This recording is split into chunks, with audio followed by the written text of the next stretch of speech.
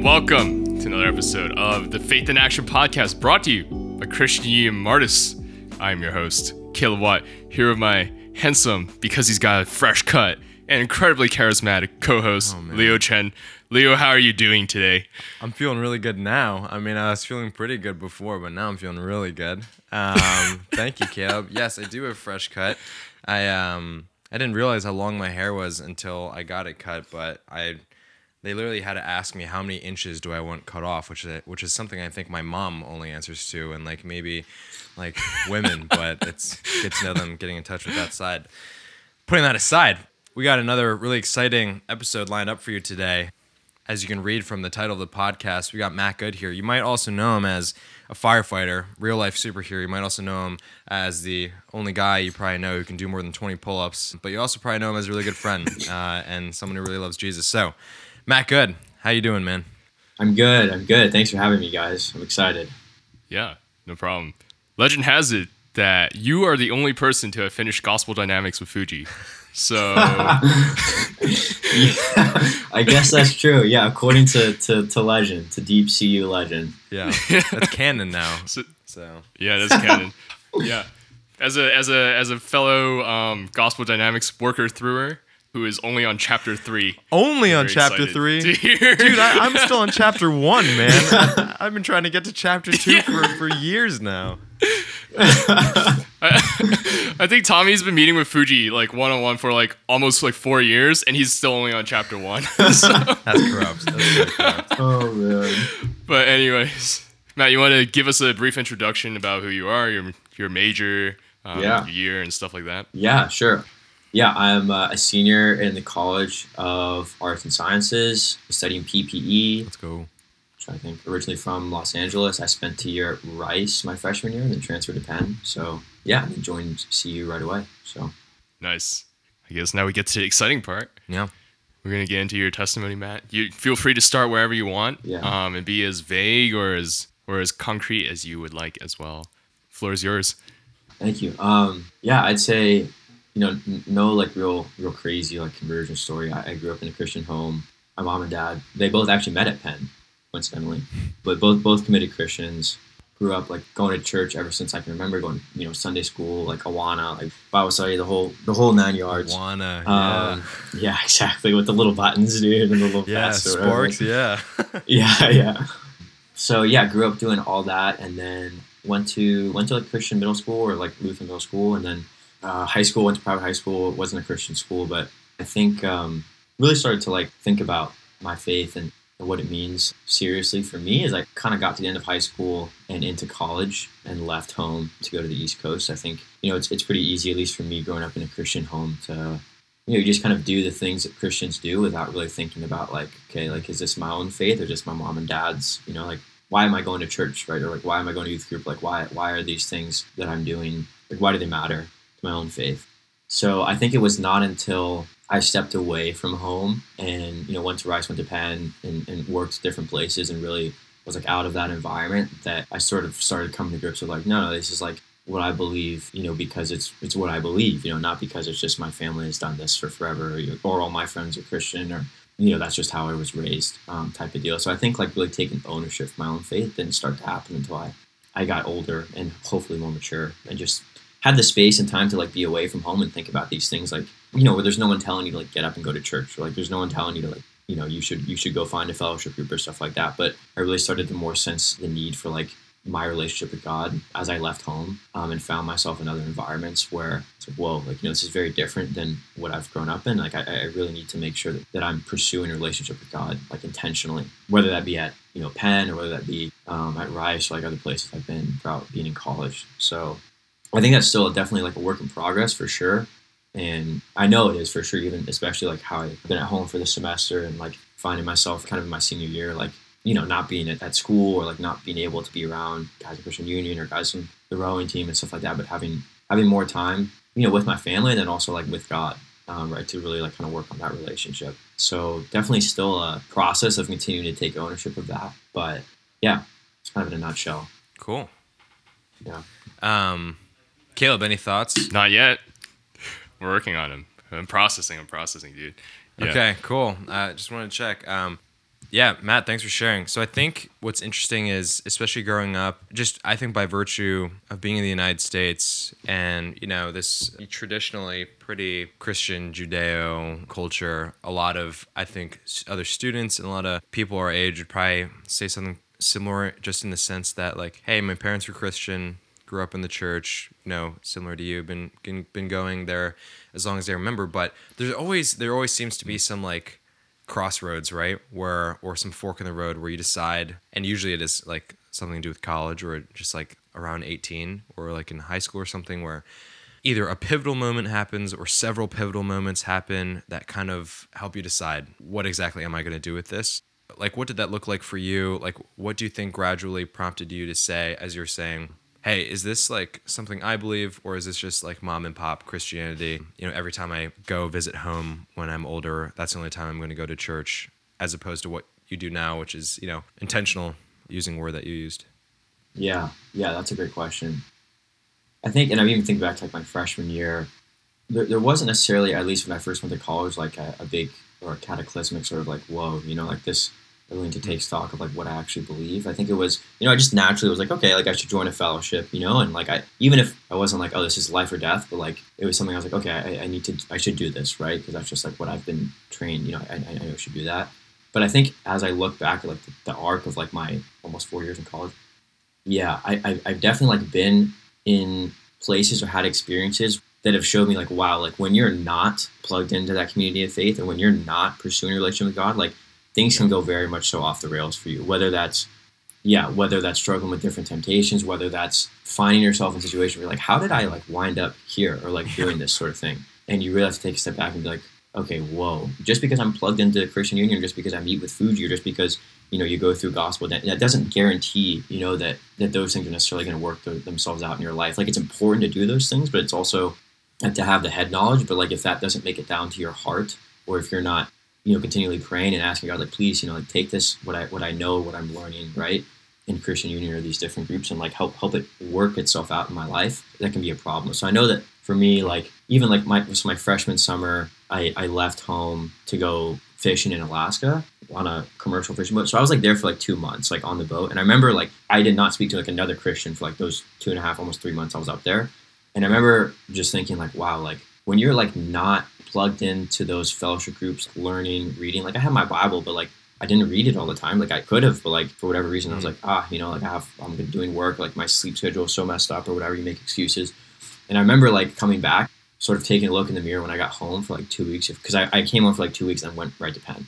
And I was like, wow, like I've kind of picked up some habits and like the way of being that is like not how I should be. You know what I mean? It's not what a Christian looks like. Wow. And it's subtle because it's like, if you're in those sorts of environments, you just sort of pick up things and, you just sort of start to act the way people act in those places. And I remember just being like, wow, like, I need to change this. So I remember like coming to Penn and I remember, it's NSO and there's parties going on and this and that. So like, I'd go out and try to meet people and stuff. I was like, man, like this is not really the scene I'm trying to necessarily be in all the time.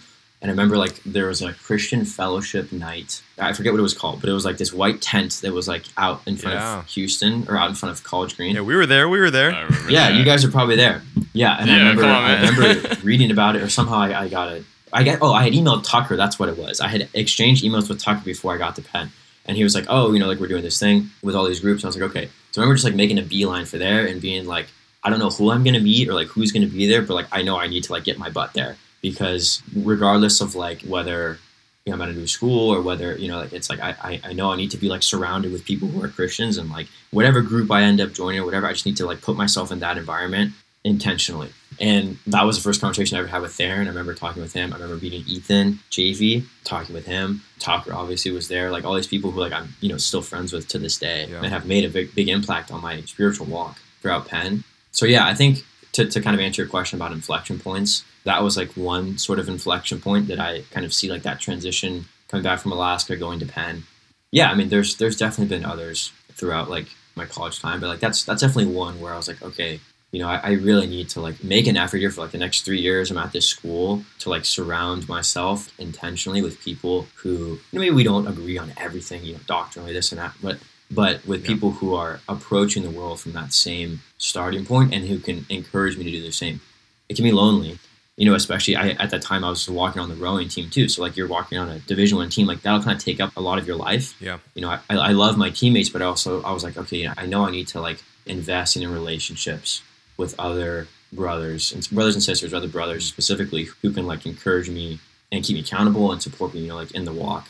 Because that had always been just like available to me in high school. It was like, oh yeah, of course. So you're going to have someone who is going to disciple you, or someone who's going to, whatever. And it was more of coming to college, like, okay, well, I need to like seek these things out, because I was like, okay, I know like what can happen when, you just sort of neglect that part of your life and aren't intentional about pursuing that walk with God and doing it in the context of community. I think is important. Yeah. So like kind of on that note, talk about like the flip side, right? I think like a lot of people who come from like a almost like exclusively Christian background as well have grown up, right, going to church, maybe like gone to like Christian school their whole life, have only known Christians, and when they get to college, they still only know Christians, right? Whereas you, on the other hand, have to like it sounds like you have had to make more of an effort to seek out Christian friends as opposed to non-Christian friends. So the thing that kept coming to mind as you were talking is like this idea of being in the world but not of it, right? So it sounds like for a large part of your story, you were in the world.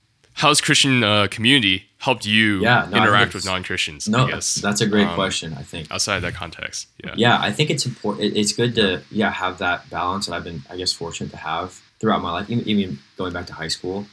I think the way I see it is like my relationships with people in the community of faith. Like for instance at Penn, like I don't necessarily see the people in Christian Union as frequently as I do like my teammates, right? Just by nature of like, I live with them, right? Because we're all up early in the morning and then going to practice in the afternoon and stuff like that.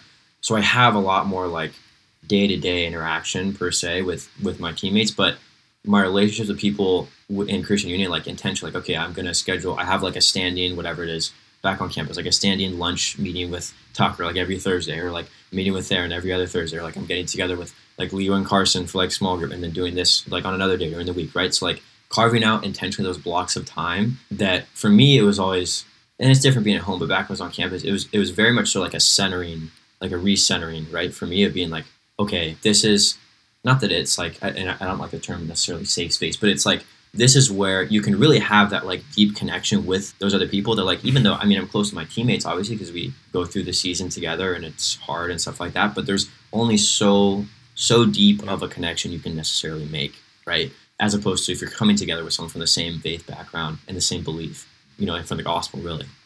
So I think to kind of answer your question, like having that combination of the two, like helps ground you, right? So like, I think if you're fully, totally, and this is not to knock people who have like all Christian friends or the majority Christian friends, I think that's good. But for me, I know it's been good to have that sphere, right? And then also be able to take that and interact with my whatever teammates or guys like in the fraternity, like I'm in a fraternity, guys in the fraternity, or like guys, in these different jobs that I've done and stuff like that. And it's definitely hard, I would say, because, if you're in a community, right, for a lot of period of time, you start to assimilate, start to pick up these sorts of things and habits that people around you have. And I've definitely struggled with a lot of things in that regard, but it's been good to grow my faith, and that, you get used to being like, okay, like my team, I'm not going to do like X, Y, and Z or like whatever. And you learn to be able to like rely on like really not your own strength, but just being like, okay, this is what I believe. And like, if people want to like laugh at me or joke, like fine, whatever, that doesn't matter to me. So yeah, it's definitely, and I feel like that's especially like as, we leave Penn, or like as I get ready to leave Penn, rather, like whatever career you're going into, like that's going to be a function of how we all live our lives, right? Unless we go into ministry right away, but that's a different story. But if you go work at a firm, you go work at a bank or something, it's not like all your coworkers are going to be Christians. So I feel like being able to live and interact kind of seamlessly between those two groups has definitely been like a good experience for me. And again, like it's definitely challenging, but I think it's helped mature my faith as well.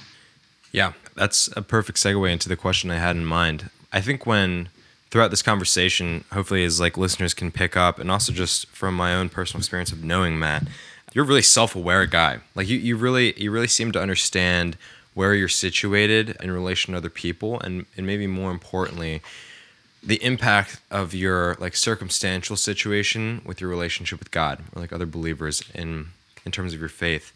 And you can kind of see that, and like when you're talking about your inflection points, there're just some moments where I'm like, it happened to you, but like it certainly, I feel like, doesn't happen to like a lot of people, if not like most people. For instance, like, I mean, I can think of so many examples. Like, for instance, like going out during NSO and you being able to be like, what am I doing here? Like, how did I get here? And what am I going to do to get out? I feel like most people, there might be some like inkling of like, all right, this isn't like exactly what I thought it was, but I'm still going to keep trying. And like, this is, you know, there's this sense of inertia of like, all right, I'm already here, might as well keep going. And then also with someone like on a Division I sports team, and like the sheer time commitment and the experiences you share with the guys on the team, that also just seems like another like gravity well, where you're just like, even though it might not be actually life-giving, you just kind of convince yourself through habit or through routine that like, this is just how things are. But like what we've been hearing so far is like a really deliberate departure of yourself from these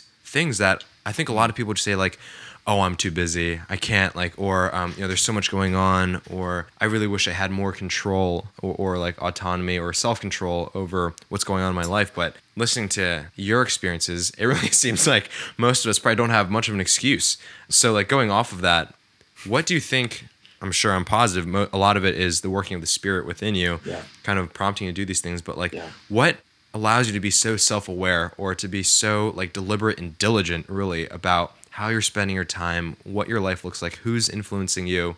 Because that seems like something that a lot of Christians, especially in college, and I'm sure as you move on to full time, just kind of put on the wayside. And they're just like, they take on this more passive role in what happens to them, as opposed to you. I see like a very like, listen, what happens to me is decided by me. There are some things I can't control, sure, but here's what I'm going to do to adjust for that. So like, yeah, that's a great question. I think, I mean, obviously to your point, it's like, you know, it is like the prompting and working of the Holy Spirit in 100%, you know.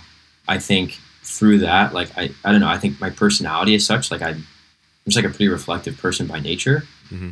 And I started, I'm trying to think when I started this. I guess it was beginning of my sophomore year as I was trying to like walk on the team. Because I'd had this goal since before I transferred in from Rice. Like I wasn't even in the school, like independent. I was like, I want to row for Penn. Which like seemed ludicrous at the time. I was like, first, dude, get accepted first, man. Like, put the cart in front of the horse. But I remember like sitting in my dorm, and I had come back from. It was like one of the parties at NSO, and you know, not that these things are bad. Right? I was like, yeah, okay, I go out and meet some people and stuff like that. I was like, okay, well, there's really not much going on here, you know, and I'm not, you know, trying to go get plastered today or ever. Really, it's just like not a situation. Not a situation. I was like, I need to extricate myself. But I remember coming back to my dorm, and I pulled out, I guess it was like a notebook or whatever, and just started like writing out my thoughts, like kind of keeping a journal. And like I've done that for the last, I guess now 2 years. And I think that has really helped me, at least for me personally. Like I get my thoughts out best like when I either speak to someone or when I write them out as if I'm speaking to myself. And yeah, so that's just one of the ways I think to answer your question. It's like in terms of being self-aware, being able to just like sit down and just start writing, and then you just kind of follow, not to sound all like mystical and stuff, but like you follow the prompting of the Holy Spirit. Like, you know, you just sort of like write it, whether it's like you're writing to yourself, whether it turns into like a prayer, right? Like mid paragraph, mid sentence. But I've tried to like, and I had started that trying to keep a journal like in fits and starts during high school, and just was never able to commit to it. But I remember starting it when I got to Penn, and I filled up one like kind of notebook, and then I have a second one that I'm almost done with working through. And I mean, it's not as consistent as I'd like it. You know, it's not like, oh, I have to write every day or else.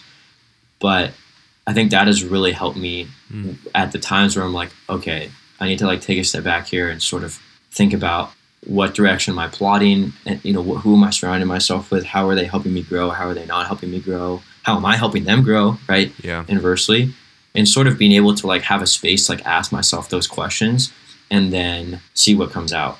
Right? Because then, you know, that's in a way sort of like unraveling and untangling the stuff that's in my own head and heart. Yeah. And yeah, that's been a helpful like habit to get into that I think has like helped promote me being self-aware and me being like, okay, you know, like in this situation, like I need to do this or I need to do that, or even just being like, I don't know what to do, I need to pray, and I just write out a prayer, right, or something like that. And to look back on those things too. Like I was actually the other day I was like flipping through my journal, like what was going on like before the pandemic hit, right, in January, February. Like what was I thinking about during that time? Where was I, right? What was I thinking about? Who was I hanging out with? Like, what was I struggling with? What was I worried about? Like what, and how has that changed over time or not changed over time? and you really start to get a sense of like that narrative arc of your weeks and days and months and years eventually. So yeah, that's just one of the ways I think that kind of comes to mind in answer to your question. Totally.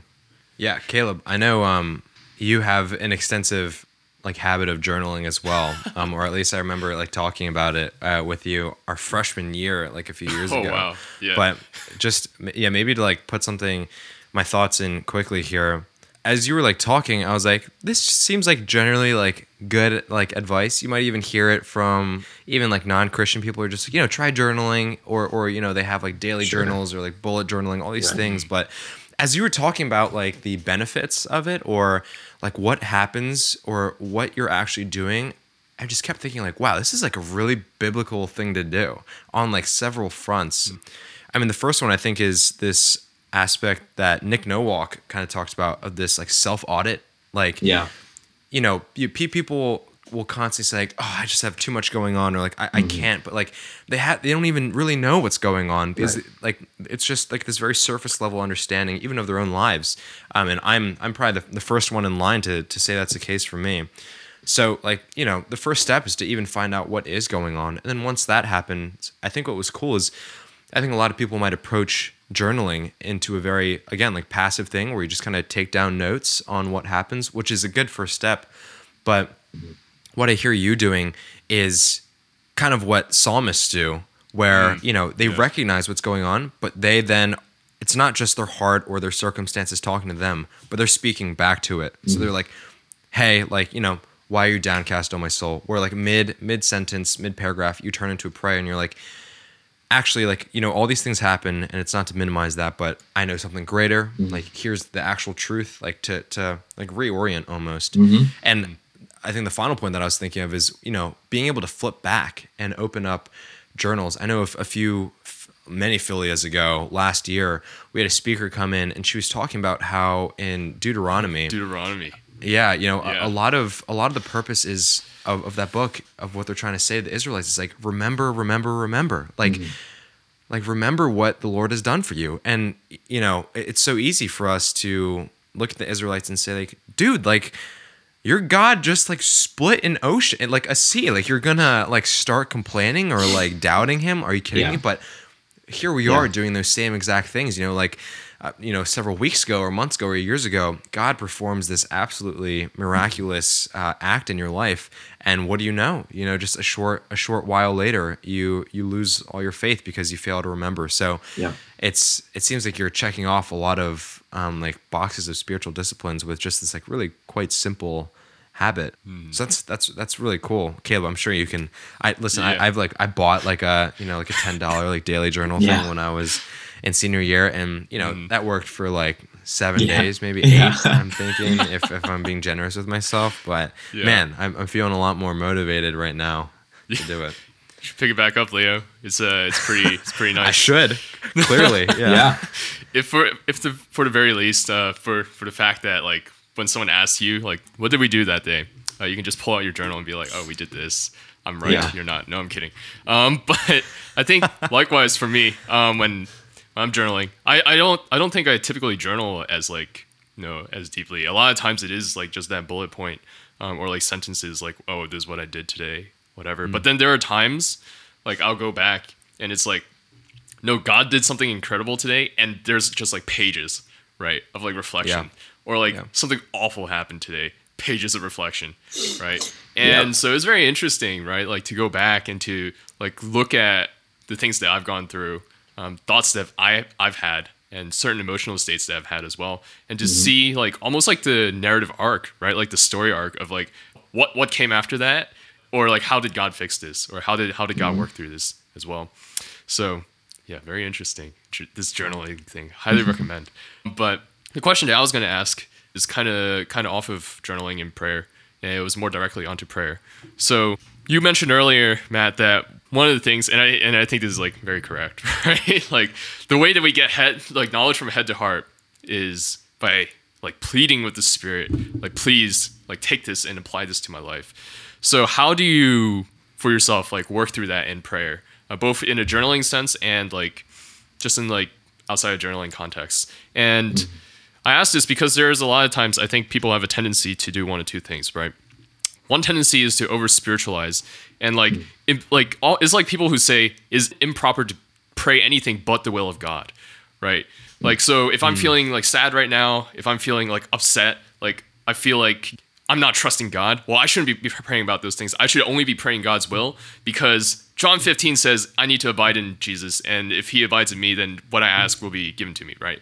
But then there are other people who are like only spend time praying about how they're feeling and praying about like their situation or their circumstance, right? And I don't think neither of those are entirely correct, and neither of those really get us to or properly asking the Spirit to, take what's going on in our lives, what's going on in the Word that we're reading, and take that and put that into our hearts. So how does prayer look like, or what does prayer look like for you when you're working through stuff like that?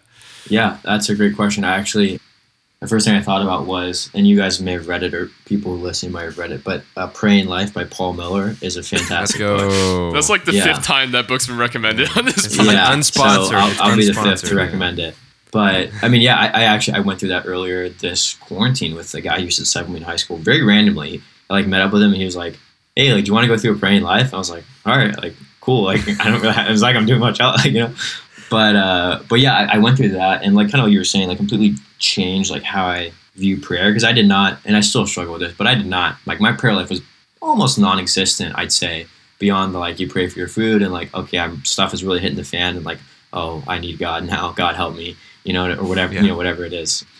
So, but yeah, I mean, and he talks a lot about, you can read the book, I'm not going to give a summary of the book, but one of the things that stuck out to me a lot was yeah, the idea of God as a father, and you come to God messy. You don't have to fix yourself up and then pray. You know what I mean? And I feel a lot of, I know that a lot of people, I know me specifically, I was if I've sinned, or I'm struggling with this, that, or something else, I'm too ashamed to pray. I don't want to pray, just gonna, whatever. So I think that reading that book and then combining that with the journaling aspect, because I know for me, it's oh, I'm going to pray. I just try and sit and pray, and I get distracted within 5 seconds. So it's oh, I need to do X, Y, and Z. So his idea of having prayer cards that you can just go through. It's 5 or 6 cards that I have for specific relationships in my life, or specific decisions that are ongoing that I'm thinking about and I'm not sure about, and just making a habit of going through those. And it's not like you're gonna hear an audible voice from the Lord type of deal, but making that a consistent discipline. And then when you do that, at least for me, I found the days that I'm doing that and really being intentional about doing that in the morning, even if I don't feel like it, but when I'm doing it, those sorts of things and thoughts are bouncing around in my head the rest of the day. Which, to go back to your point about bringing it from the head to the heart, it's if the underlying, I don't know what analogy to use, I want to say music, but it's not a good analogy, but if the underlying sort of currents of your thinking throughout the day is this prayerful attitude of going before God, right, that you've had in the morning, or whatever, whenever it is you do it, that it's not like I'm just thinking about that during the day, right? I'm doing work and I'm doing school and different stuff. But in the quiet moments, because we all have tons of quiet mental moments during the day, I would see my mind naturally drift back toward those things and be what am I doing today? Maybe, how is God maybe answering these prayers? How is God what am I thinking about that? What is God showing me today? And what am I learning? That sort of thing. So I think that those disciplines, the disciplines aren't the be all and end all, but definitely cultivating that habit of prayer, which I still struggle with a lot, but hopefully I'm a little bit better than I was earlier in the summer. But that's, like you said, one of the main ways in which we sort of meditate, right? If you talk about in Psalms, it talks about meditating, not in the sense of closing your eyes and clearing your mind, but in the sense of filling your mind with God's truth and with Him. So I think that's one of the important things that I've sort of realized about prayer, and how that dovetails into being self-aware and sort of being able to use prayer and your relationship with God, and use that as the filter and the prism through which you see these things that are happening in your life, these people that come into your life, these relationships, difficulties, sadness, struggle, whatever it is. And that's the prism by which you can then analyze it. And yeah, I mean, it's a freeing thought to be okay, I don't have to pull myself together, spiritually, because before I come to God, because it's I'm just not together spiritually. None of us are, right? Ultimately. And God knows that, and that's why we have the gospel, right? So yeah, I think, I hope that answered your question, but that's kind of my thoughts about prayer and all that. Not bad. Yeah, not bad. Yeah, it's all right. All right. Yeah. So have you found that prayer cards are helpful for you in journaling and meditating as well, in that sense then? Yeah, Yeah. Because I know personally for me, like after I finished the book, I was like, yeah, I'm gonna start prayer cards. But then like I wrote a bunch of cards and I never used them. Yeah. So, Yeah. No, I mean, yeah. it's like I have them, like they're in a little flap, like inside my journal. So whenever I like pull up my journal, I like have them there. I can just kind of like flip through them. But since I've been going through them for a while, like I just sort of have them all in my head too. Like I know which cards are which and what I'm praying for what. And they're a lot of like it's good because they're like the ongoing things where it's like this relationship with so and so that's like it's not like I'm praying for like, oh, like please hope this to happen and on this date and then it'll happen or not happen. It's one of those things that's like an ongoing, it's a relationship. Like it's going to grow and develop. It has a life of its own, right? Or a decision, right? That's like far out in the future and I don't really know which way I should go and this and that, but I want to like be intentional about just like praying about it, right? And not just relying on my own, like, okay, like solve the problem, like figure out what I should do, analyze the pros and cons, and then boom, act. Like that's good, but if that's done outside of the context of taking a step back and be like, okay, first of all, God, like you're sovereign, you're in control of my life. And, no matter what happens to this decision or which way I decide to go, I want to be intentional about honoring you and this sort of thing. So I think prayer and those prayer cards for me, and it's not like he says in the, it's not like you have to do prayer cards per se. Everyone has their own system, but some method of sort of like anchoring yourself as you're praying and as you're like talking with God or wrestling with God, and it is important to have, I think. So it's helped me at least.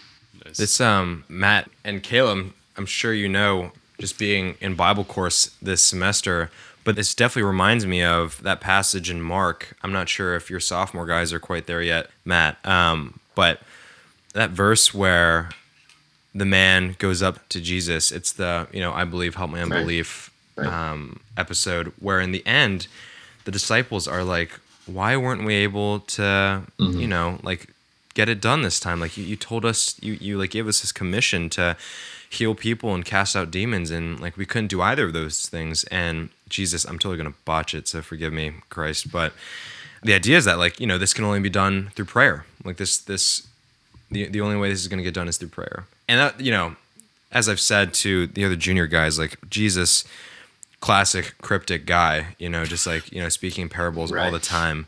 But this is like particularly puzzling, I think for the disciples and I think for us. But as you're talking, the way it kind of unraveled in my head was the disciples are so caught up in their own insufficiency. And as you're kind of like talking about earlier, we've all been in those moments where you've like hurt someone so badly, or like you've done something so like corrupt and heinous where you're just like, I can't possibly, like, how could I be so like two-faced to like do that and then immediately turn to God and then say like, hey, like super awkward, So it's like, it's like literally there's like a dead body. There's basically a dead body in the background and you're like asking, for grace. And man, like I've struggled with that constantly, and especially I think as you get deeper, and to invoke the name of Miller once again, beyond a praying life, like the classic diagram of the diverging lines, where as you walk in your faith more and more, your understanding of your own fallenness grows larger. But you're also supposed to, and you're supposed to grasp this overwhelming glory and holiness of God. And what's supposed to bridge that gap is the cross, right? So the cross becomes larger and larger. The gospel becomes larger and larger in your life. But so many times I think we get so caught up in our own insufficiency that we just forget, and it's almost irreverent. It is irreverent and insulting to God, because you're basically projecting your own insufficiency onto God and saying, the implication is like, actually, God, I'm so bad that not you even your good grace. Yeah. Like not even you are good enough to reconcile with me. So I guess my question is, and I think I've asked this, even to like Fuji and Tucker and Theron, and ultimately what I've come to realize is this really is just like a spirit thing that he's going to do in his perfect timing. But what do you do?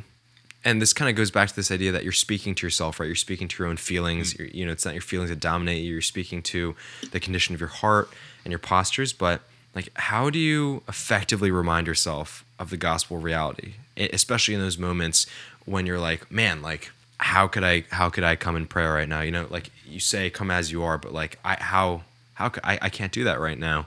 It's like, what do you do to overcome that? Because I think for a lot of Christians, I bet that's like it's that sense of shame, So Oh yeah. And on Yeah. top of that too, like how have you found community to play a role in that as well? Oh yeah.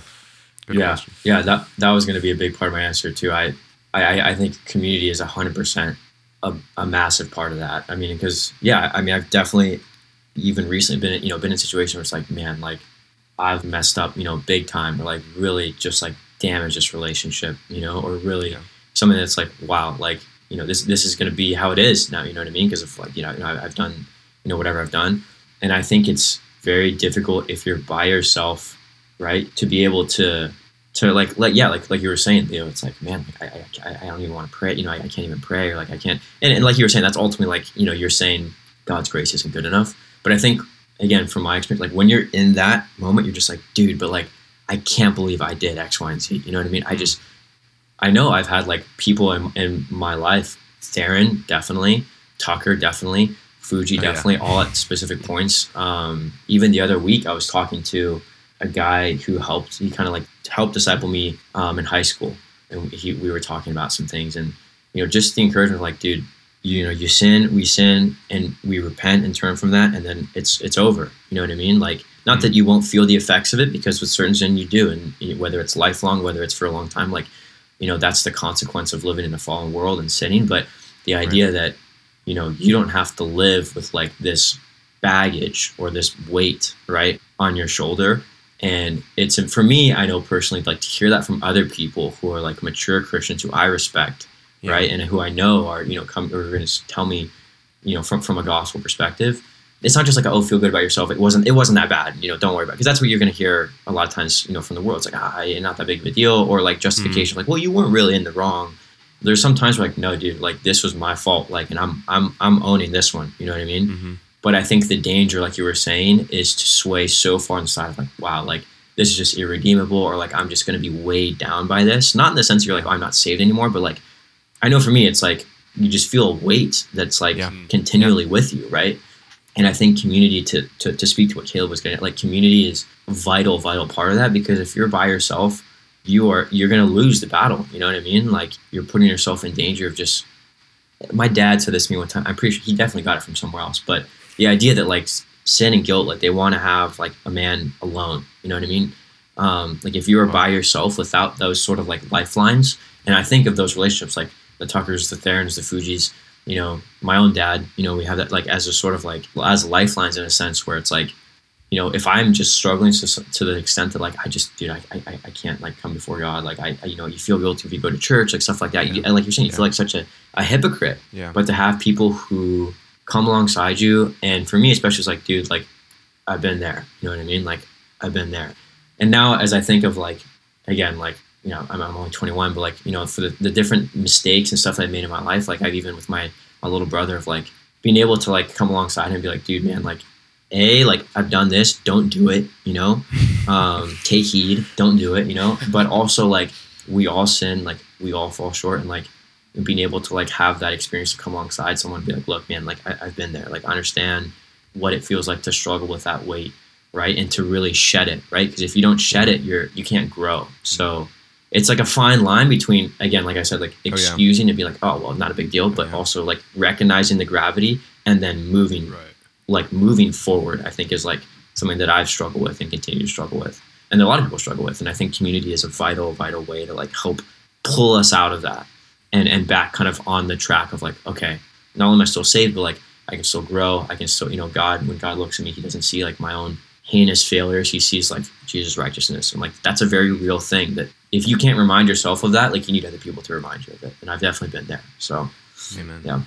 Yeah, that part about like walking the line between like saying that it's okay because of Christ, but then also recognizing like how big of a deal it is, right?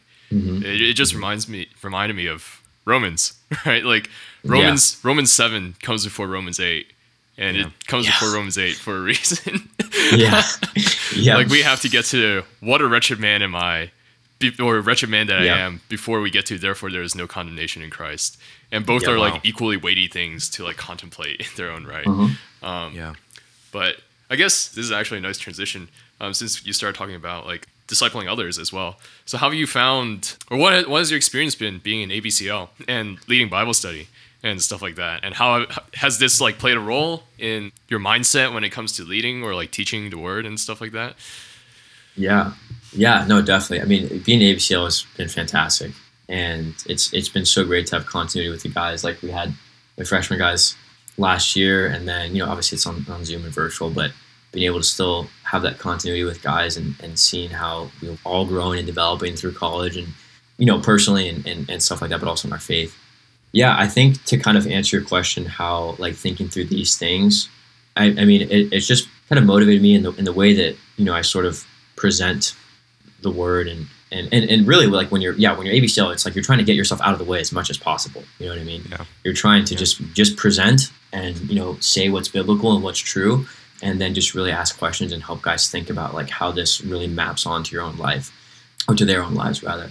But yeah, I mean, my kind of mentality with it is like, you know, like I want to be like as open and honest as like I can be in terms of, you know, things I've done that have been like God's grace have been good in my life spiritually, and things that I've like I really like dropped the ball and really, you know, really struggle with, you know, X, Y, and Z sin, or like done these sorts of things that I'm not necessarily proud of, but like I'm willing to share, right? You know, I think when you're in small groups, it's easy to just like skim the surface and just be like, you know, when you're talking about things you're struggling with, like, oh, like I struggle with like selfishness, you know, and it's like, that's a real struggle, right? But it's also like, it's one of those like sort of respectable sins, you know what I mean?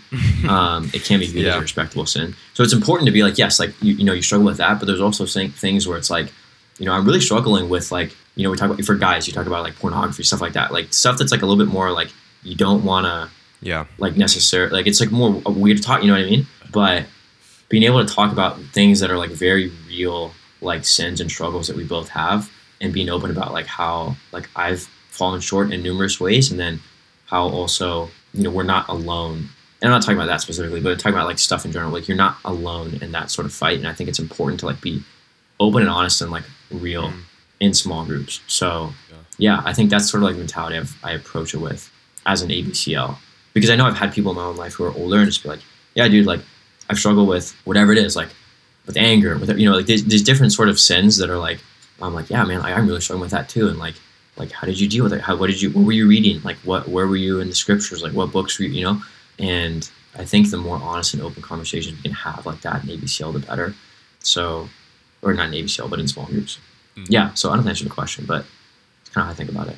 Yeah, I think it's an interesting tendency, which like really sucks, you know, because even, I mean, obviously in large groups, you're probably not going to be, you know, sharing your deepest, darkest, secrets. But it's even unfortunate that in, I think, small groups, and I think this is, you know, in my experience as an ABCL and with you last year, I think a big challenge we went through, or that all ABCLs go through, especially when you're working with freshmen, is like these guys don't know each other. Like they don't know us, but like they don't even know each other. It's not like like two groups of friends, you know, like Carson, you and I like know each other really well, but you know, it's not like they all know each other and like we're all just trying to, you know, like we're working from the ground up here. Like there is no foundation besides the fact that we're all Christian, which is, you know, pretty much the only glue that is holding us together. So there's a delicacy to it, you know, because there is certainly a wrong way to do it, you know, like there's a time and a place.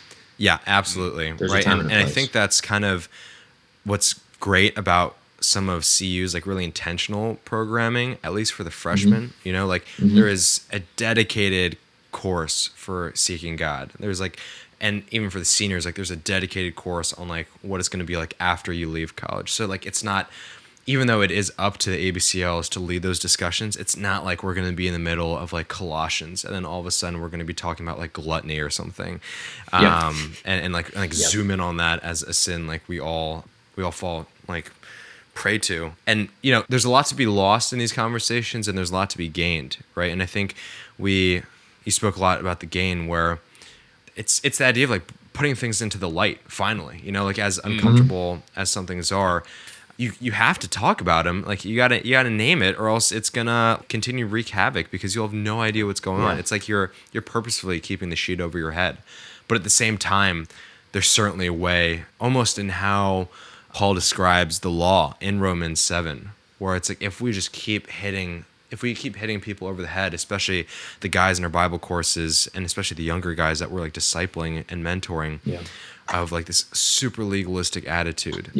maybe by like some stroke of luck, they're super pharisaical and they can obey it, but it's only sowing more seeds of corruption in some way or some form, either through like pride, or as Paul describes, it's like the fact that I know it's wrong makes me want to do it even more. Like it's Right. Even though I know in my head that this is how it is, my flesh can't help but fall into this. So that is, Yeah. I'm not sure if there's a specific formula to achieve walking that line that you're describing, but it certainly, at the very least, is one to be aware of and to know, like, what's the gospel, the classic, like, what's the gospel third way, right? It's like, how do you get off of the spectrum of polarities? It's like, what's the gospel telling us? So I think I think to your point too about because I definitely agree. There's time and place, right? But yeah, something that I again, like, as ABC, like, try to do, and I definitely am perfect at doing this. But just like whether it's sending guys text or like trying to, like, when I was on campus, like, yo, like let's go get a meal or something like that, and like like we're not going to talk about like the most heinous things in our own lives like during that meal, like, we're just like at Honeygrow, like getting some stir fry, whatever, just how's your family, how's school, this and that. But like if you do that on a consistent basis, like you put yourself like in the window of opportunity for, maybe one guy's like, oh, like I've been kind of struggling, I'm thinking about this, like, what do you think, or stuff, types of deals, and you sort of like build those relationships in a one-on-one sense. Because you're right, like when you're freshmen, it's like you don't know anyone. I'm not gonna tell you like what I'm struggling with per se. Like it's just a natural human thing, right? And it's like as you like continue to like, I think, intentionally build those relationships, which takes time, obviously, out of it's not during small group time. I know for me, like being on kind of the other side, like the younger side of it, like when I'm meeting with guys like Tucker, it's not like every conversation I have with him is like an earth-shattering theological, this, or we're sharing, these different things, but like we have that rapport where it's like, hey, like I've been really struggling with X, Y, and Z for the past, week. Like I need some prayer, I need some help. I was even talking to one of the guys. I was like being home, like I've been able to meet up with guys from my old church. He's an older guy. I mean, he has 3 kids and everything. We went to dinner the other week and we were talking about like this sort of thing, like it's conversation with like small groups and stuff and sharing. And he was like, yeah, I mean, like it's unfortunate to see like a lot of times you see like professional Christians, quote unquote, is what he was saying, where it's like, if you're in a small group and stuff like that, and it depends on the church and the culture, but when people are sharing, it's not like you don't want to just be like, okay, theologically, this is why you are wrong, like you're thinking wrong, and boom, boom, boom, and this is what you need to think. Which is, there's like a time and place for that teaching and like understanding what the word says, like we were talking about earlier. But there's also a time and place, and I think like in small groups and especially like in one-on-ones, where you're like, you just listen, you're just like, yeah, man, like that's awful, like I'm so sorry about that, or whatever it is. You just like are there with them, right? Whatever is the verse, like rejoice, rejoice, rejoice, weep with those who weep, like type of thing. So, and I was like, as I've been thinking about that, it's like, wow, like just being able to like ask the Spirit for like, okay, like what does this person need to hear right now? And I think you know that better, like as you know the person better, and as you develop that relationship with them. So, well said, pretty insightful. That wasn't me. We were just having this conversation. He was talking about this, and I was like, wow, like I never really thought about it like that. But like you're so right. You know what I mean? Like there's definitely some people who like I'm gonna go to this person, or when I talk to this person, it's very doctrinal, very like, dude, this is how you need to reorient your thinking. And there's like 100% like that's necessary, right? Because what we think, the ideas we have about our faith and the word, like those are very real things that affect our lives. And there's also the people that you talk to, it's like, man, like I'm just going to listen. I'm just going to just sit with you here in this, sadness or, hurt or frustration, whatever it is. And I'm just going to be with you here, which is uncomfortable. It's an uncomfortable thing to share. It's an uncomfortable thing to hear, because you're like, what do I say? Like, what do I do? Am I supposed to help solve your problem? But I think it's important to just pray. Again, it comes back to prayer and just be like, okay, like, like God, please speak through me here. Like speak through me to like whatever this person needs to hear right now. Yeah. Or if it's nothing, and just like sit and pray and just pray with them. So yeah, it like almost reemphasizes like that, the point that we've been making throughout this whole podcast of how important community is, right? It's like that truth and love sort of dynamic, where there's always going to be people who are better at telling the truth, because I guess that's just the way that they're wired. But then there's also people who are very loving as well. And both sorts of people need to learn from each other and, in a sense, balance each other out. So, yeah, I don't know. That's the first thought that came to mind. And it's like, yeah, this community thing is pretty important, dude. Yeah, it definitely. Yeah, it's like I wonder why it was built this way.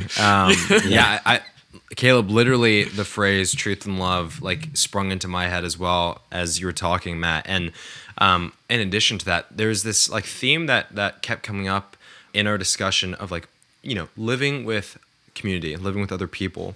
And it's this idea of like means and ends. Like, what are your means and what are your ends when you're going about doing things? Because, when you're talking about the professional Christian, I'm sure we've all, if not like run into somebody like that, you've experienced it in interaction where you're just like, dude, like I didn't come here for a theological like lecture. Yeah. And I feel like oftentimes it's probably with like your parents or something, it's like Yeah. you ask them to like help them with your homework, and then it turns into some like discourse on discipline or something. But Right.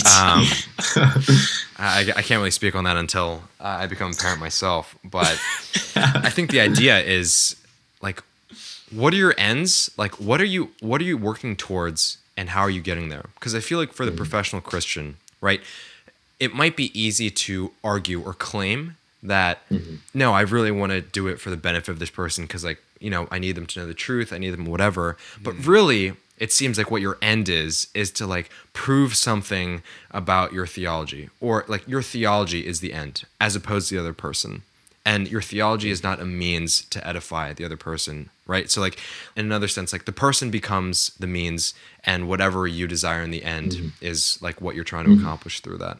And I think the way that, this idea of truth and love and like the gospel posturing is, the commandment is to love God and love people, right? So you've been given your ends, like those are your ends, and they're not meant to be some means to something that you want or desire or crave or need, or even just like any external thing. So I think that's just like a strange dynamic, or just at least an interesting one to be aware of when you're engaging with community, especially when you're put in the position of like an ABCL or like a discipler or a mentor, and you're just like, what am I trying to get out of this? Am I trying to make myself feel better? Am I trying to prove how like much I know, or is this really for the sake of the other guy on the other side of the table, or the group of guys or the group of whoever it is that you're mentoring? So that's kind of what I was thinking of. Yeah, like you said, the means and ends. It's super important to keep that in mind, and they can change in the middle of a conversation. You know what I mean? Like it's not like one. It's a fluid thing where you really have to be sensitive and praying. Even like mid conversation, like okay, like God, like please just direct the conversation, right, and direct my words and direct my thoughts.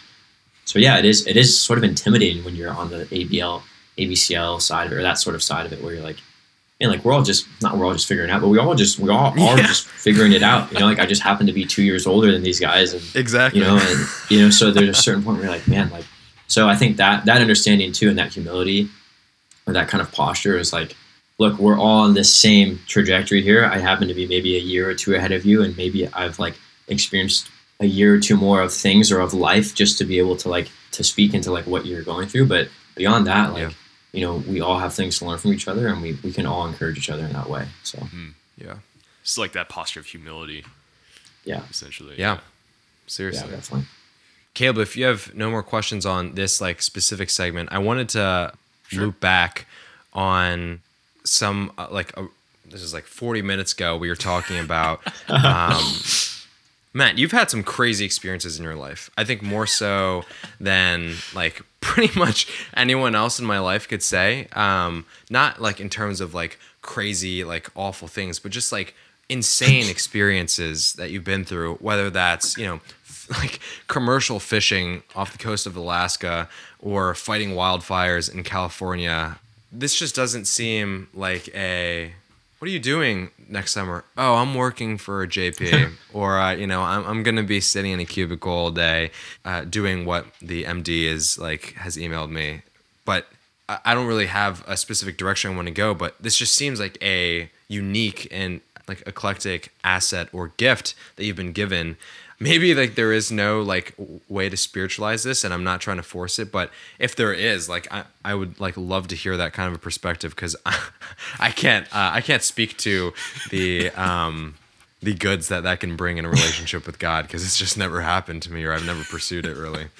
Yeah, it's an interesting question. It's something that I've sort of been thinking about more so as I sort of wind down like college. Start and looking look at the back future of the 9 to 5. Yeah. Well, yeah.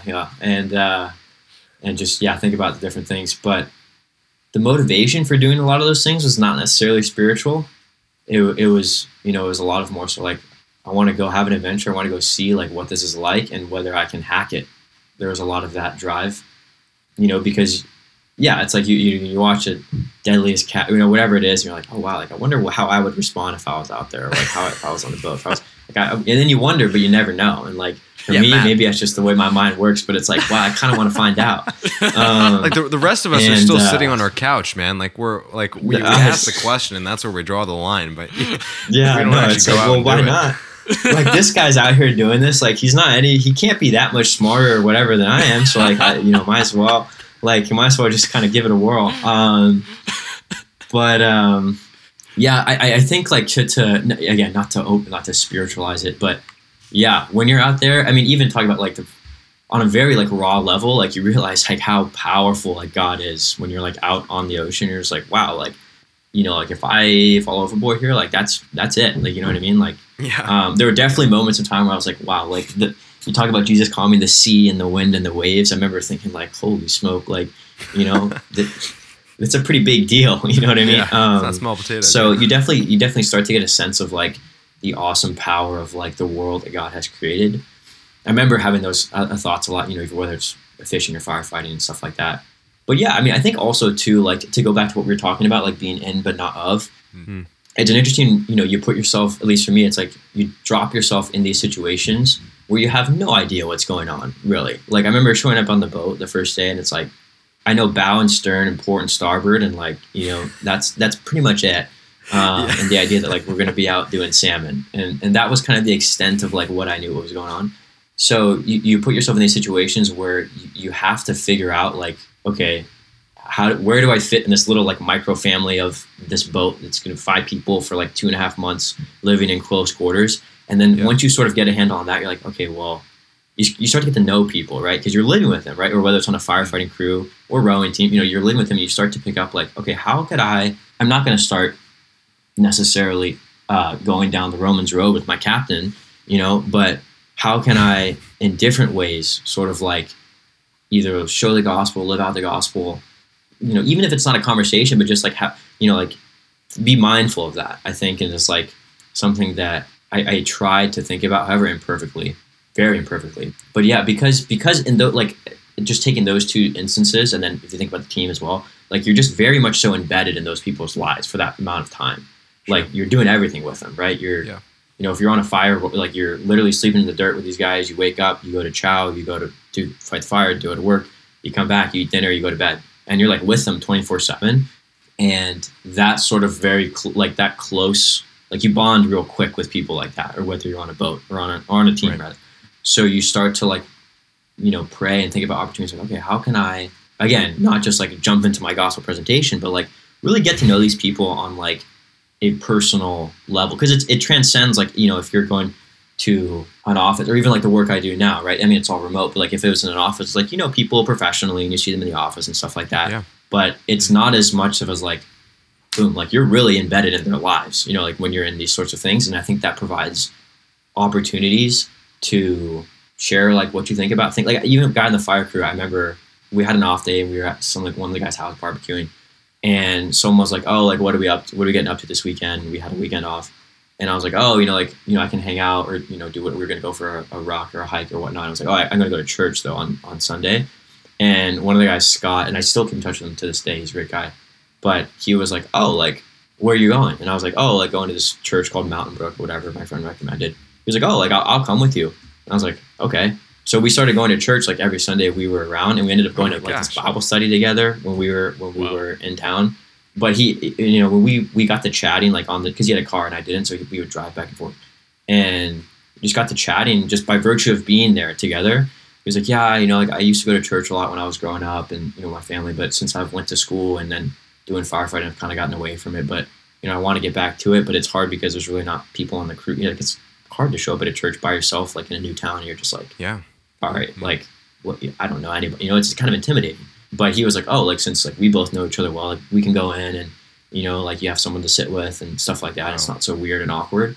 So we did that like every weekend we were home. We had the opportunity to, which was, it wasn't we were having like deep theological discussions about, predestination versus election, like type of deal. But we were just like, he was going to church again. And I was like, wow, like, that's cool. Like, not that I did that, but it's like, well, God gave me the opportunity to just be like, oh, by saying like, I'm going to church, someone's like, oh, like, I'll come along too. Wow. So I think it's like the little things like that I think are valuable, and like, not being afraid to be like, yeah, like, because I remember thinking like, oh, like, am I going to tell him I go to church? Like, is that weird? Like, yeah, because it's like a bunch of guys on the crew, and you're like, oh, I'm going to go to church. Like, oh, that's lame, like, lame, quote unquote.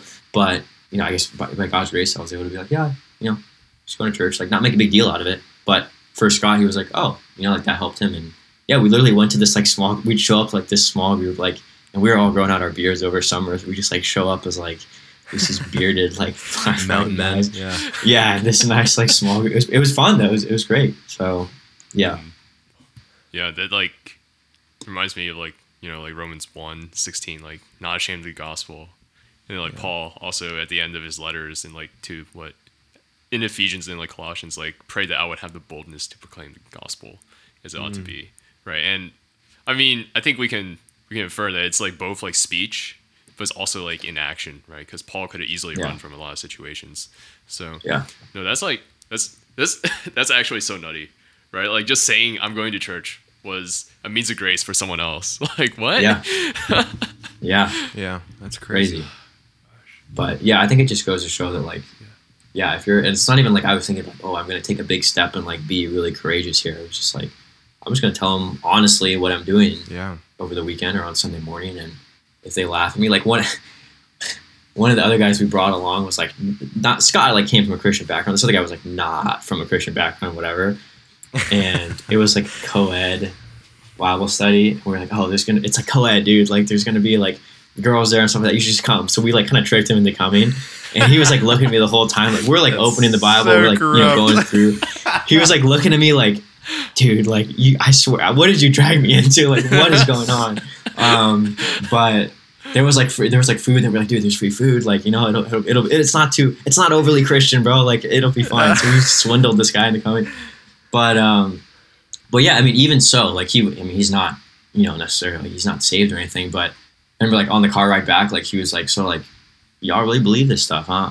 Like y'all are really about like this Jesus guy, like whatever. And he had gone to like a Catholic high school, I guess, but wasn't thinking about anything like that. So, and we kind of were like, yeah, like, like that's what we believe. And I think we're crazy, but like, whatever, and just like, even like touching that sort of level of conversation was like very interesting to me. And like, I think it was, obviously, it's not like going to a small group with us, like saved him, but like, maybe if he's like, okay, like these are guys like who I respect, like on my crew, and like, they're chill guys and they're also Christians. It's not like all Christians are like super weird or something like that. And you're like, huh, interesting, So yeah. Yeah. I think that's a philosophy, or at least an awareness that Theron would be a really big fan of. And I think that's I think that's his whole shtick for Skeptics Dinner. This idea that, we aren't God, right? So we're not going to look at someone and be able to discern exactly like what's going to happen to them and like their path to salvation, but giving them like the benefit of the doubt and pursuing them in love. Our greatest desire for them is that they're currently on some trajectory to like reconciliation with God through Christ. Mm-hmm. And that trajectory, this is Theron's classic illustration. That trajectory is a line. And to give a math lesson for you all listening, what a line is just a collection of dots, right? So like in that current moment, like your goal is to just be that other dot to continue the line that's in a current trajectory to God in reconciliation through Christ. And I think it's a difficult outlook, because I think for some people, it's like one end of it, it's like, that is so insignificant. Like, are you kidding me? Like shouldn't, like that does nothing. And on the other hand, like other people are just like, it's not worth it. How can you possibly, you have no idea where this line is going. Like this, if anything, it could be working the opposite direction, like somehow in some like weird, like corrupt way. But hearing a story like that, what a seemingly random, like serendipitous circumstance that you would get put into this guy's life even, because like I'm sure there's like no reason for you both to know each other besides like being put in the same crew on the same job. Yeah. These necessary circumstances that had to work out the way they did. In the same way that, I think when I first met you, Matt, and like I remember sitting in Hill and like you were telling us, I me and remember like that. maybe like Justin Anderson or something. I like, remember about that all these conversation, crazy yeah. adventures. Yeah, we were just like, I remember looking at Justin. We were like, "What are we doing with our lives, man? Like we think we're like living big by like moving 40 minutes away from home to go to Penn, and like we think we're like going big adventure, living in the city." But I think what's critical is the principles and concepts that seem to have made your experiences doing these like insane and like mind-blowing things still hold. And this idea that some mission fields just look really different from others, but regardless, it's still a mission field.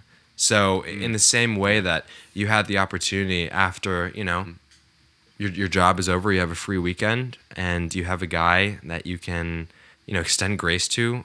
I mean, like, man, as students, that's like all the opportunities that we have. Like, we're just like every single like body that walks past us on Locust is like an opportunity to do something like that. So, not that I don't wish that I could go fishing in a commercial boat off the coast of Alaska, but I think it's pretty amazing to think that those same opportunities are given to us here in this like mundane, mid-pandemic life at this university. So that's really cool. Yeah, definitely.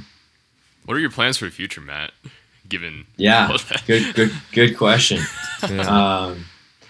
So working now and then finishing up classes and then hopefully graduating by May. And then, I toyed around with the idea of going back and getting on another crew, like for more firefighting, because I had missed out on this season. It's kind of a bummer. It was a very busy season. A lot of the guys from my crew last year are working on different like Type 1 crews now and making a lot of overtime money. But I toyed around with the idea of doing that. But I think what I'm going to do is actually head to the Navy after I graduate. So I'm not like ROTC here, but my dad was actually Navy ROTC at Penn. Fun fact, and he served as an officer in the Gulf War. But yeah, so I mean, in all honesty, like I've kind of like known I've wanted to do that for the last 4 years of my life, and sort of like reverse engineered the experiences that I've had and pursued to like intentionally like put myself in situations that I have again like no idea what's going on, and that like just like suck in some way, like whether it's like rowing, like great sport but like sucks while you're doing it. Anyone who rows can tell you that. And the firefighting too, like all the hiking, the rocking, and then the fishing, to just like being on a boat for like 2 months, like even mentally was like very fatiguing. And then not to mention just like physically, like just sort of like wrecked your body and different like sleep cycles and stuff like that. So like, so like tried to pursue like intentionally those things that are like just blast me like way out of my comfort zone and the comfort zone of like going to school and university and stuff like that. And so that's kind of how I've like approached the last 2 years of my life, like in those senses, right? Well, still getting my degree, like in doing the stuff I need to do in class and stuff like that, but also being really intentional about like getting comfortable being uncomfortable, which is like cliche, but like I think those situations have helped me kind of build that muscle, like any other muscle you want to build. I think it's like a mental muscle that you train by doing it, and there's really no substitute for the time of just doing it. So yeah. Interesting. I didn't know we were interviewing Jocko Willink today. No, yeah, that's literally what I was going to say. No, I have like an interesting thought that came to mind, right? Again, I mean, we joked about this before we started. Discipline is freedom, the whole Jocko Willink thing. Yeah. But like, I know when we talked to Ethan, right? One of the things that he said was, as he recentered himself on his faith, he found not necessarily that discipline that kept him driven to do like everything that he needed to do, but like the mental sharpness, I think is the way he described it, that kept him like competitive or at the top of his game was decreased because it was sacrificed in exchange for pursuing God, right? Which he agreed was like the ultimate goal, right? So have you found that in your pursuit of God that has happened to you? Or do you find that your faith gives you like even more disciplined because you're like, I'm doing this for the glory of God. This is like excellence and for the kingdom and stuff like that. Yeah. It's an interesting question. I remember listening to the podcast and thinking about that in my own life. I think, yeah, even in the different things that, or like, I guess experiences I've been in, to like bring it down to earth. It's not like when you're like rocking up a hill with a group of guys and it's like really crappy terrain and you're just like getting like cactus in your hand, like all that kind of stuff, and it's really sucky. It's like you're thinking like in the moment like, oh wow, like this is for the kingdom. You know what I mean? Like let me glorify, you know, like you're like, crap, man, this really freaking hurts. Like I'm kind of annoyed right now. But the point I think that for me, like the inflection point where like the spiritual aspect comes into it is like, hey, like everyone else is out here like embracing the suck, quote unquote, and like how am I gonna like help build my guys up, right? Like I remember there was a hike we were doing on a fire, and I was on a like chainsaw crew. So like I was paired with a guy who was a chainsaw, and I was his swamper. So like when he would cut all the brush, I would like pull it right and just throw it to the other side of the fire line. So trees, like shrubs, all this kind of stuff. But the sawyer, like my partner has like not only a 50-pound pack, but like his saw, right, which is full of, you know, oil and fuel and stuff like that. So he has like 50 plus another 20 pounds, like a good 70, 75 pounds rocking up this hill. And he was like struggling. I remember it was like a hot day and he was like not having a good time. I remember thinking like, okay, like even in this moment, like how can I like help Lou? Cause like I'm like, we're a team, right? The two of us are like a little mini micro team. So like, how can I, you know, I can't carry a saw up a hill for him, but like, how can I encourage him kind of in this moment and not just be like, dude, move your butt, man. Like you're holding up the line, you know? So I think those sorts of ways are, you know, not necessarily that's an overtly spiritual thing, I think, but it is a way in which like, you know, your faith sort of like maps out into like action in terms of like being selfish or being selfless, like, you know, having trying to pursue pride or pursue humility, like in those little moments, you know, as you're in environments that like demand you to be like, you know, like to kind of have your stuff together or be tough or like whatever that those sorts of things are, you're being mindful about how like you're not going to think, wow, like this is like for the kingdom, you know, like we're doing the Lord's work, like per se. Like no, that's just like I don't know, I just don't think like that, you know what I mean? And I'd be surprised if, I mean, you'd have to be super spiritual to be like thinking about that stuff like in the middle of like somewhere in Alaska, in the middle of God knows where on a boat, but more so like, okay, like this is my job, like I want to work, like do whatever you do it heartily as for the Lord, right? So like whatever my job is, like I want to do it excellently on this boat and just be like the best. You know, if I got to pull this net in, like, or pull this buoy in, like, I'm going to do it to the best of my ability because, like, everyone else is counting on me, right, to do this job, right? And we'll work together as a team. So I think that's where it comes in to kind of answer your question. Yeah. Reminds me, Caleb, at least from last night. Last night's Philly up, basically, like, to put it short, like, super accomplished, like, Harvard Medical School doctor came in, and he was, like, he talked about a lot of things, a lot of really insightful things, but one of the big points that he made is a Christian, like blank, like a Christian firefighter, a Christian banker, a Christian financial player, a Christian consultant, whatever, you know, classic pen labels, you could say, should be synonymous with excellent, whatever, like excellent firefighter, excellent banker, excellent, teacher, whoever. And this idea that you brought up of, it's just not quite as I think in conversations, we love to break it up into this dichotomy of like, how are we spreading the gospel through our actions indirectly, and then how are we spreading it through our words? It's just like, it's not meant to be, I don't think it's meant to be cut like that, or like I don't think it's meant to be compartmentalized quite like that. And you know, sure, it's, if you take one, it's absolutely not the full picture and you need the other, but there's something to be said about like, the reason why I'm doing this is because I've been called to do an excellent job. Like I've been called to not slack, and like essentially like this idea of like stewardship. Like I've been given this, so I'm going to take after it as well as I can.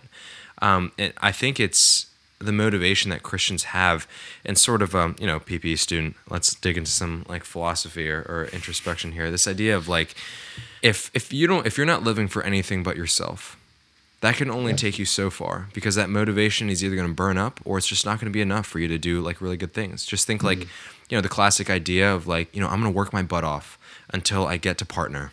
And then once I'm partner and I have like, I'm in the firm, I'm just going to, you know, take the foot off the gas because I have what I want now. But your work like is to the wayside, your family's to the wayside. But if you approach, your work, whatever it is you're doing, your family, your relationships with this mentality that like none of this is mine. Like literally none of this is mine. I've been given everything. So I can't just say like I'm going to work until I'm satisfied because it's not my standard that I'm being measured against. It's like God's, right? So, Yeah.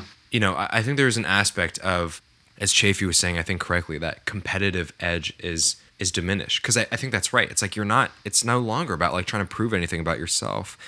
But in some ways, it's almost like it is true that your discipline goes up, or at least your willingness to embrace the suck goes up because you realize what stakes exactly you're working with. It's not for yourself. It's like actually way greater. It's not even for other people necessarily or like exclusively. It's for like God.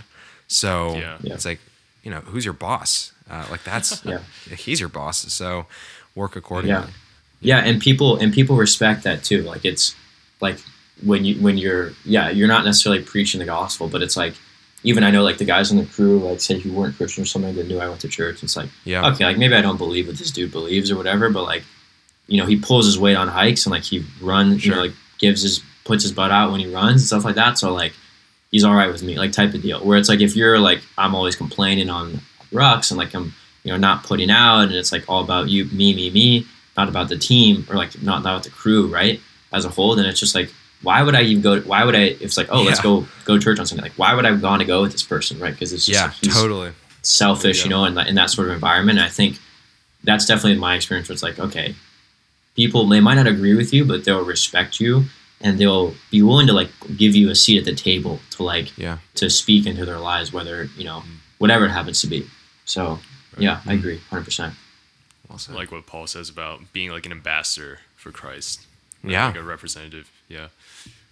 We're coming up on the end of our time, Matt. So I guess we ought to ask the quintessential Christian Union Faith in Action podcast question. But where do you want to see Christian Union in 5 years? I feel like we haven't really touched all that much on Christian Union in this conversation, but like, any thoughts? Yeah. Wow, that's a great question. Where do I want to see Christian Union in 5 years? You knew this was coming, Matt. I know. I should have prepped more. I think what Christian Union is doing right now is fantastic in terms of the emphasis on personal discipleship and really investing in the people that are in the group through small groups and then through these one-on-one times through the program. I think is huge. And I mean, in terms of like in 5 years, I mean, I would want to see that continue to grow and continue to expand. It's not like, I'd want to see like all these different people from Penn join Christian Union. Like, sure, I would love that to happen and for the organization to obviously grow. But I think that barring that, right, if we assume, that it's going to grow, continue to grow, but not necessarily like take over the campus, right, like any organization, just like to have that continued focus on A, like the gospel, which I think we do a great job of, and B, how that applies in people's daily life. And really, I think Christian Union does a good job, as I'm thinking out loud, of like really getting down into like the weeds of people in their lives, and really like meeting people where they are. And like we go back to the truth and love paradox, like meeting people where they are, but also being unwavering in like presenting what the gospel is. And we see that through the Bible courses and stuff like that. So I think just like continuing to do that, right? Because I mean, change happens like one person, one heart at a time. And it's like, that's cliche, but it's true.